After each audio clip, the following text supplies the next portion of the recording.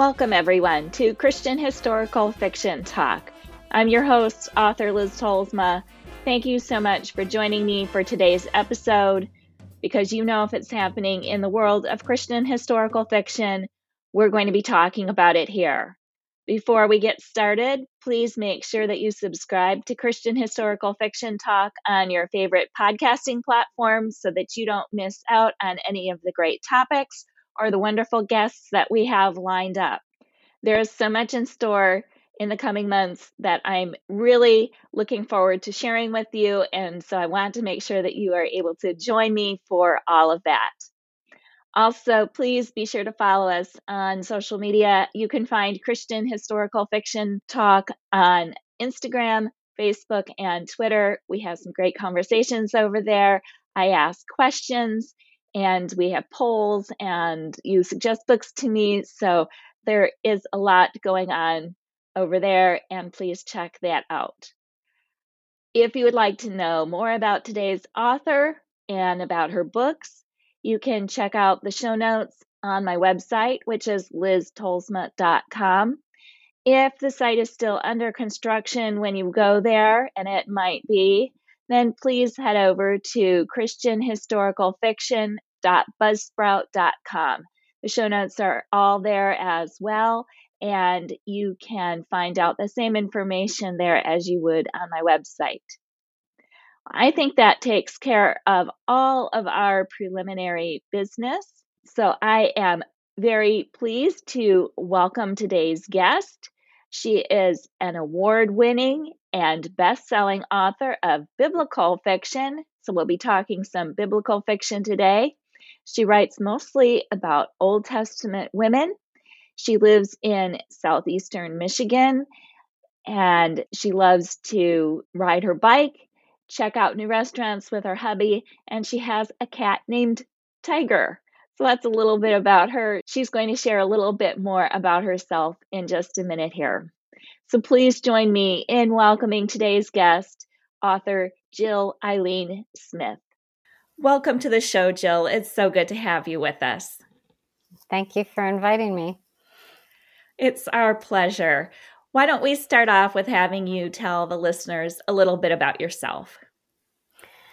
Professionally, I'm a writer that has been pursuing the craft for longer than I can remember, and sold my first book after 20 years of trying in 2007. Came out in 2009. It was the end of 2007.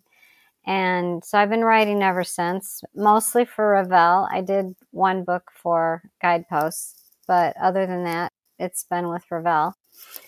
On a personal level, I am a wife and a mom of 3 adult sons. 2 are married with 2 little girls, so I have 2 little granddaughters, 5 and 1.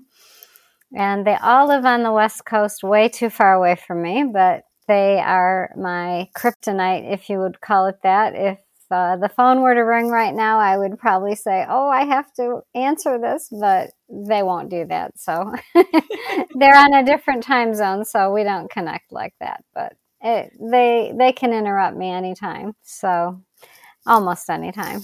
So anyway. I'll bet. How sweet to have 2 little granddaughters. Yes. It is cool since we raised 3 sons, so it's different to get to know girls, in a different way.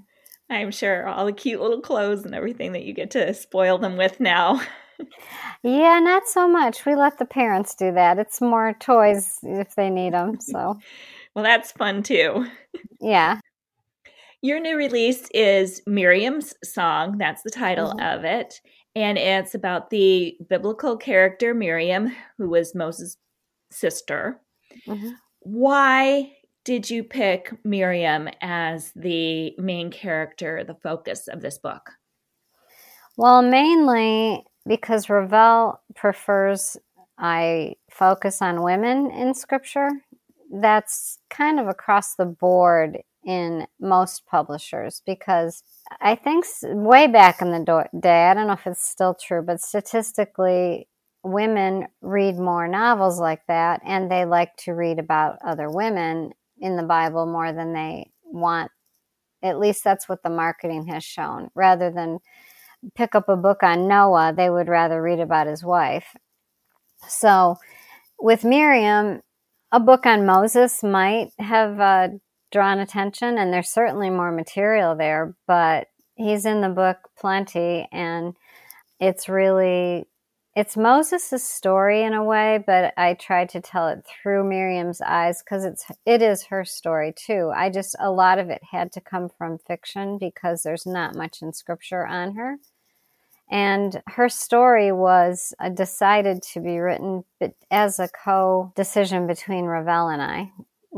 I had just written a book about a male character, mainly King Solomon, The Heart of a King, and they wanted 2 books on women. So we had picked Esther, and then we chose Miriam.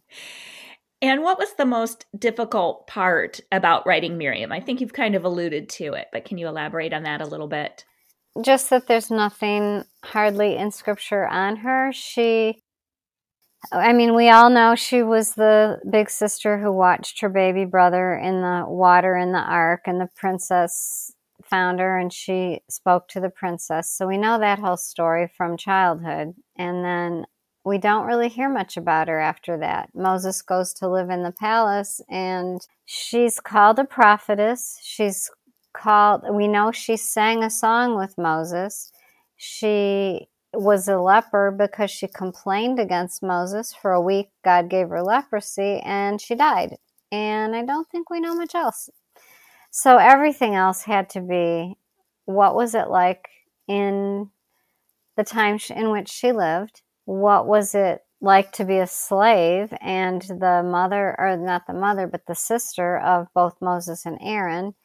Did she marry? Did she have children? The Bible doesn't tell us, but in her day, it would have been common. So you would like to stick with what most of the cultural people of the day would have done. That's why the Israelites grew to be such a vast number of people. They kept having children, and it was likely she was one of those people having children. But I had to make that up. And so in the book, I do include real people like Moses' wife and Aaron's wife and explore them and their stories a little bit. I created Miriam's husband from a true biblical character and his son was a biblical character, but we don't know who the mother was. That's why I chose Miriam to be the mother, even though they were from different tribes. Because I think there's a place in scripture somewhere where they did sometimes intermarry in tribes, just they weren't supposed to marry they shouldn't have married outside of their clan later on, but they were definitely not to marry outside of Israel or the Hebrew people. But even then, that wasn't set in stone because Moses married a Midianite and then a Cushite. So all those laws weren't enacted yet because Moses hadn't been given those laws. But anyway, it's her story as much as I could make it her story, but I had to know Moses and Aaron to understand what she went through. So it could be her story. Very interesting. What is research like for a story like Esther's story or Miriam's story that's set in the Old Testament? Well, Esther and Miriam were different than my past books because the very first one was set just around 960 BC, around the Iron Age. And then you went back to 2000 BC, ancient Mesopotamia, different area, different year. And then there were moving forward into the Judges period. So my books are all over the place. But it wasn't until Esther, who was beyond, and then Miriam, because she's set in Egypt, and there's a lot of historical knowledge on Egypt. I've got books on Egypt. When I homeschooled, we did study Egypt, ancient Egypt, and it's fascinating. But no one knows for sure which pharaoh was on the throne when Joseph was there or when Moses was there.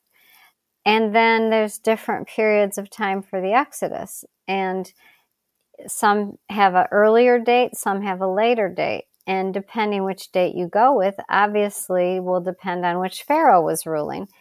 And since no one knows for absolute sure, it's a judgment call on what fits the best with what I could discover. And so that's why mine is set where it's set. It was the best I could come up with the research that I found. With Esther, her story had Xerxes was a character inside Scripture and outside Scripture. So he's talked about in Herodotus, and we can get a little information from Herodotus, but it would have been biased because Herodotus was Greek, and the Greeks defeated the Persians, and so they always make their history, the victor writes the history. And so that was like, how much do you take as true? But even so, he claimed that Xerxes' wife was a mistress, and commentators are like, well, maybe Vashti was a mistress, maybe Esther was a mistress, and I didn't think either one fit a mistress's profile based on what Herodotus said of her. So I created a third wife because Xerxes had many wives. But a mistress was the mother of Xerxes' heirs. We don't know if Vashti or Esther ever had children. And so it's hard because those were the only two books that I really tried to intermingle history with Scripture. And that was a challenge, way more than the other books were, because there wasn't history to intermingle. At least not that I could find. Yeah, I'm sure that is really hard. Why did you pick biblical fiction to write as opposed to, any other kind of historical fiction? When I was a kid, I read Two from Galilee, the love story of Joseph and Mary, and that is a biblical novel on the love story of Joseph and Mary. And it made the Bible come alive for me. I fell in love with the Bible after that. So it was my favorite genre. For years, I read every novel on, the Bible I could find. And a girlfriend and I co-taught a Bible study on King David. And when it finished, I wanted to read a novel on his life, but I couldn't find a satisfying one. I didn't know anything about writing. And that was when I decided to write the book I wanted to read. In the process of 20 years of learning the craft, I also wrote other genres. I wrote a women's fiction. I wrote 2 or 3 suspense novels that are still on my computer, not in anybody's publishing house at the moment. Not sure if they ever will be, but they taught me the craft. And when The Wives of King David first sold to Revell, that became my brand. And so that's what I'm branded as. Could I write other things?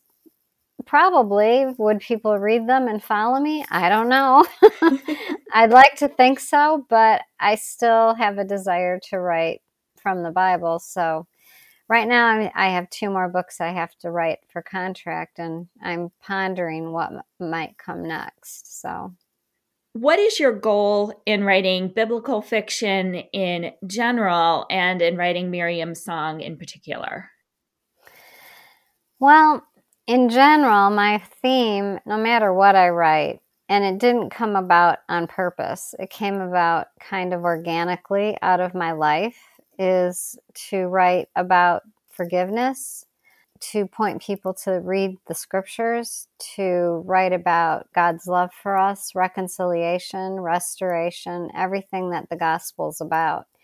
Even though it's coming from the Old Testament, the gospel is all throughout the Bible, and New Testament truth is all interwoven throughout the prophets and the Psalms and every part of the Old Testament, from Genesis to, I think it's Malachi is the last book in the Old Testament. But anyway, Miriam's Song in general, I didn't know when I agreed to write that book how hard it would be, so I didn't really have a goal for it. But as I wrote it, my goal now is I hope people see the holiness and glory of God, because those 2 things really impacted me as I studied the Scripture and wrote her story. 2 different scenes of God's glory or his holiness on the mountain, wanting relationship with the people, but his holiness couldn't interact with their sin. And also when the 70 elders were up on the mountain eating dinner with God and then ended up sinning against him later anyway. And I'm like, how could you do that? But yet we do it anyway. I think we need a bigger, better picture of God's grace, holiness, and glory. And if even as believers in Jesus, we miss that way more than we should. I do. And I hope that readers will catch what I did as I wrote it.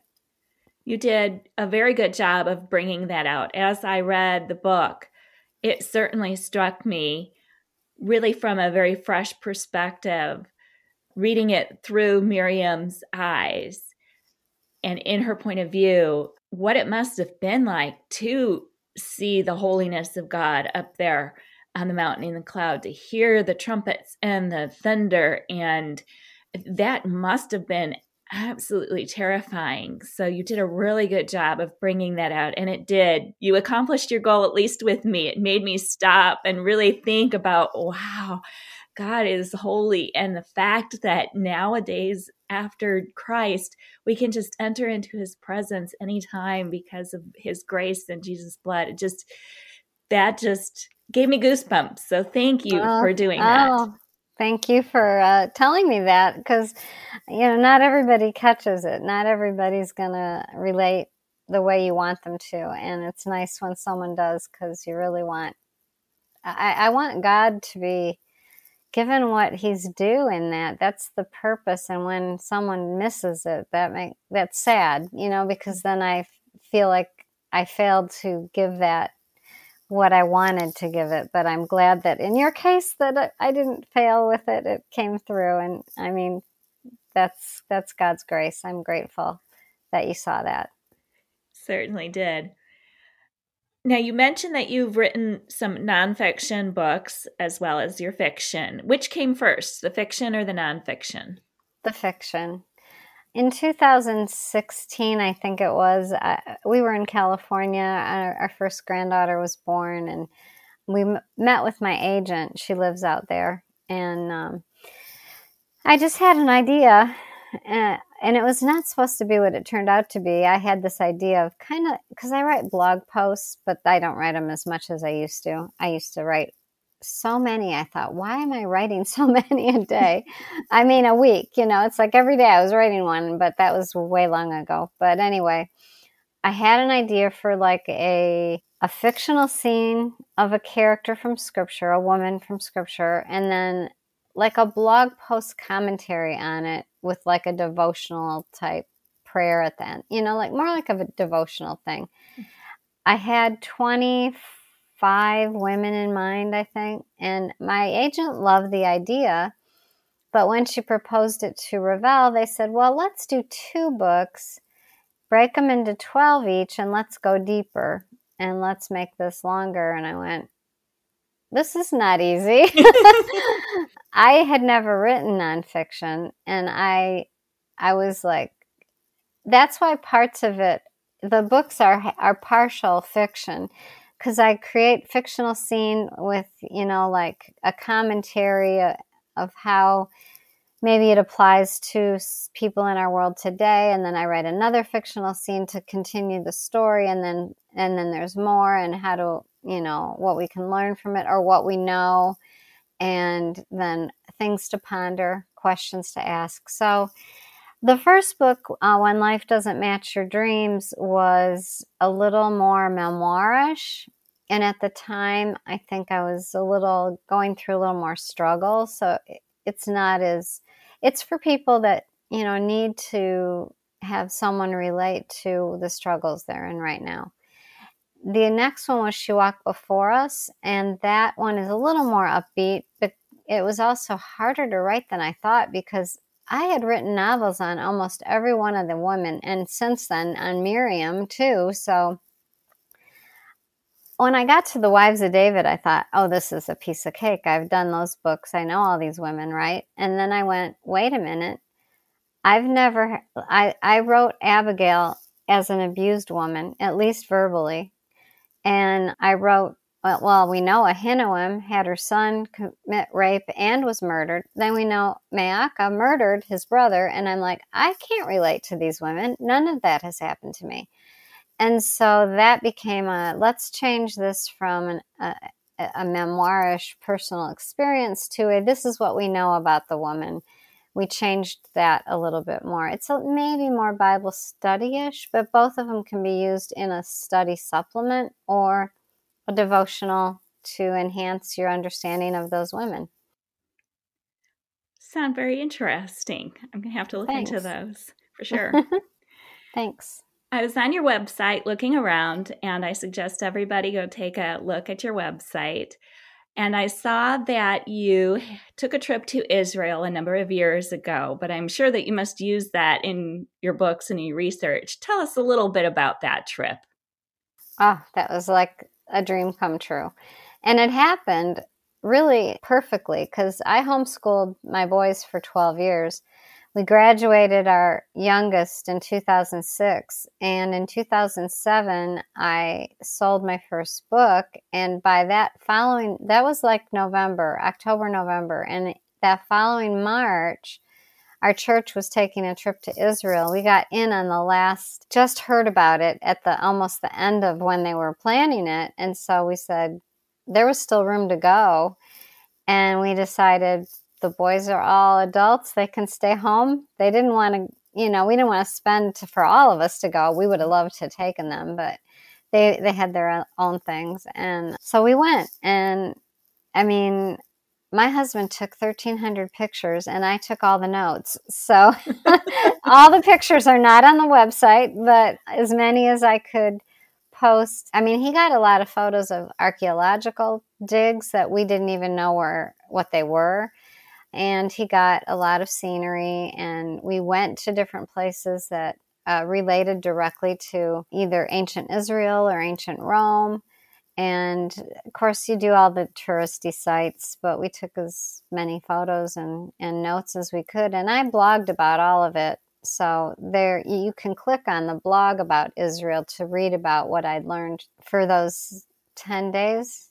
7 days. We were there for over a week. It was a great trip. And I wish I was young enough and able enough to walk it again. I'd go back, but it's a lot of walking and a lot of climbing stairs up and down into caverns and in through very narrow passageways. Just a lot of underground stuff that wasn't my favorite, but I would go back to see other things that we missed if we could. But right now, it's not a good time to go. No, definitely not. No. Wow, that's really, really fascinating. And I know a lot of people have that on their bucket list of somewhere where they would like to go. And I'm sure it just has to be fascinating. I would love to. I'd go back, but there's other places I'd love to see too. So True. I don't know. Jerusalem felt like home. I have to add that. I got there and I looked at the sunrise over Jerusalem one morning, and it was the only place on earth besides where I live now that felt like home. Mm-hmm. And I can't even explain it. It's just was a weird feeling, but it did. Felt like I belonged there, even though I'm not Jewish. Well, that's really interesting. Really neat. Yeah. So you've mentioned that you have a couple of more books coming out. Can you tell us what's next from you? Well, Joseph's story just was turned in earlier this month. I've not received edits yet back on that one. So once they accept that, it'll go in-house and get edited and the cover will be made. And then right now I'm studying Eve's story. I'm going to do Eve and Noah's wife after that. And then I'll be talking to my agent about ideas. After that, I really am struggling because I've had all the main characters of the women in the Old Testament. I've covered almost every one of them except maybe Hosea's wife. There's the New Testament I haven't covered, of course, but that was not my forte, but I'm starting to get a little interested in it. So I don't know. I don't know what God has in store or what Revell might want from me, if anything. We'll see. Well, it'll be interesting, but we'll be looking forward to Joseph's story and then Eve and Noah's wife. So that will be very interesting coming up. If listeners would like to connect with you, where can they go to find you? The best place is my website, JillEileenSmith.com. Sign up for my newsletter because those are the two best ways. That's my property, so to speak. It's like I'll be on social media. You can find me on Facebook, Pinterest. Well, I'm not really on Pinterest much, but Twitter and Instagram. But you never know with social media the future of it. So I always direct people to my newsletter and my website. And you can write me through those and I will answer. I might not answer that same day, but I will answer. That's where all my books are too. And there's links to every place to buy it on the books page. And you can also get you can pay for signed copies. I do have a few copies of some of my books that are available for sale if people would prefer that through me instead of a bookstore. So great. Good to know. Do you have any last words for the listeners? I hope that my work points you back to God. Biblical fiction is meant to, at least in my mind, is meant to point the reader to the Bible. Don't ever take a biblical novelist's words at face value and say, this is truth. This is fiction. You need to go back and read, what does the Bible say? And keep that in mind, as that's what God told us. Everything else is just trying to imagine how it might have happened, what their motives might have been, and not what happened, but, like where and the culture and put you there to try to make it feel the way maybe the person felt. But it's still that's an imaginative view of it, which is fine to be imaginative. We do it when we read the Bible. We try to envision, what was that like? And biblical fiction just tries to put that on paper for people who maybe don't have the great ability to visualize it. I'm very visual. That's not that it's great, but just that that's how I am. And some people can't visualize. Like I can't visualize a room that's empty. Somebody needs to decorate it for me. But I can visualize other things that I read. So that's what it's meant to do. But always go back to see what God said. God's word's the only truth. God is truth. And that's what I hope people love, truth, and love him. Because that's my sole desire in life, is to see the whole world know Jesus and love Jesus and be there with us eternally worshiping Jesus, because I can't imagine anything that is better. Amen. Well, thank you so much. It has been a real joy and pleasure to have you with us. We really appreciate it, and we wish God's blessings on you and any work you do going forward. Thank you very much. I appreciate being here. Thank you so much to Jill Eileen Smith for joining us this week. Certainly learned a lot. If you are a fan of biblical fiction, then be sure to pick up Miriam's Song. Even if biblical fiction maybe isn't your genre, you may still want to check this out, because I have a feeling you're really going to enjoy this book and learn a lot from it. If you would like more information about Jill or about her books, please check out the show notes on my website, which is liztolzma.com. If the website is still under construction, which it may well be, then please go to christianhistoricalfiction.buzzsprout.com. You can find all the same information there. You can find out more about Jill and about her books, and there will be a buy link for Miriam's Song there. Then please join me next week when we're going to be going back to a topic just for a week before we have a few more guests. And next week's topic is going to be, what are your favorite Christian historical fiction series? So if you have a series that you've really enjoyed, either one that you're in the middle of now, one that you're looking forward to coming out, or one that you've read in the past, then please weigh in on this question. You can have your say if you find Christian Historical Fiction Talk on Facebook, Twitter, or Instagram. I will pose the question in all three places there, and I'd love to have your input. Then listen in next week and see if I talk about the series that you have found most enjoyable. That's about all the time we have for this week. Thank you so much for joining me, and I will see you later.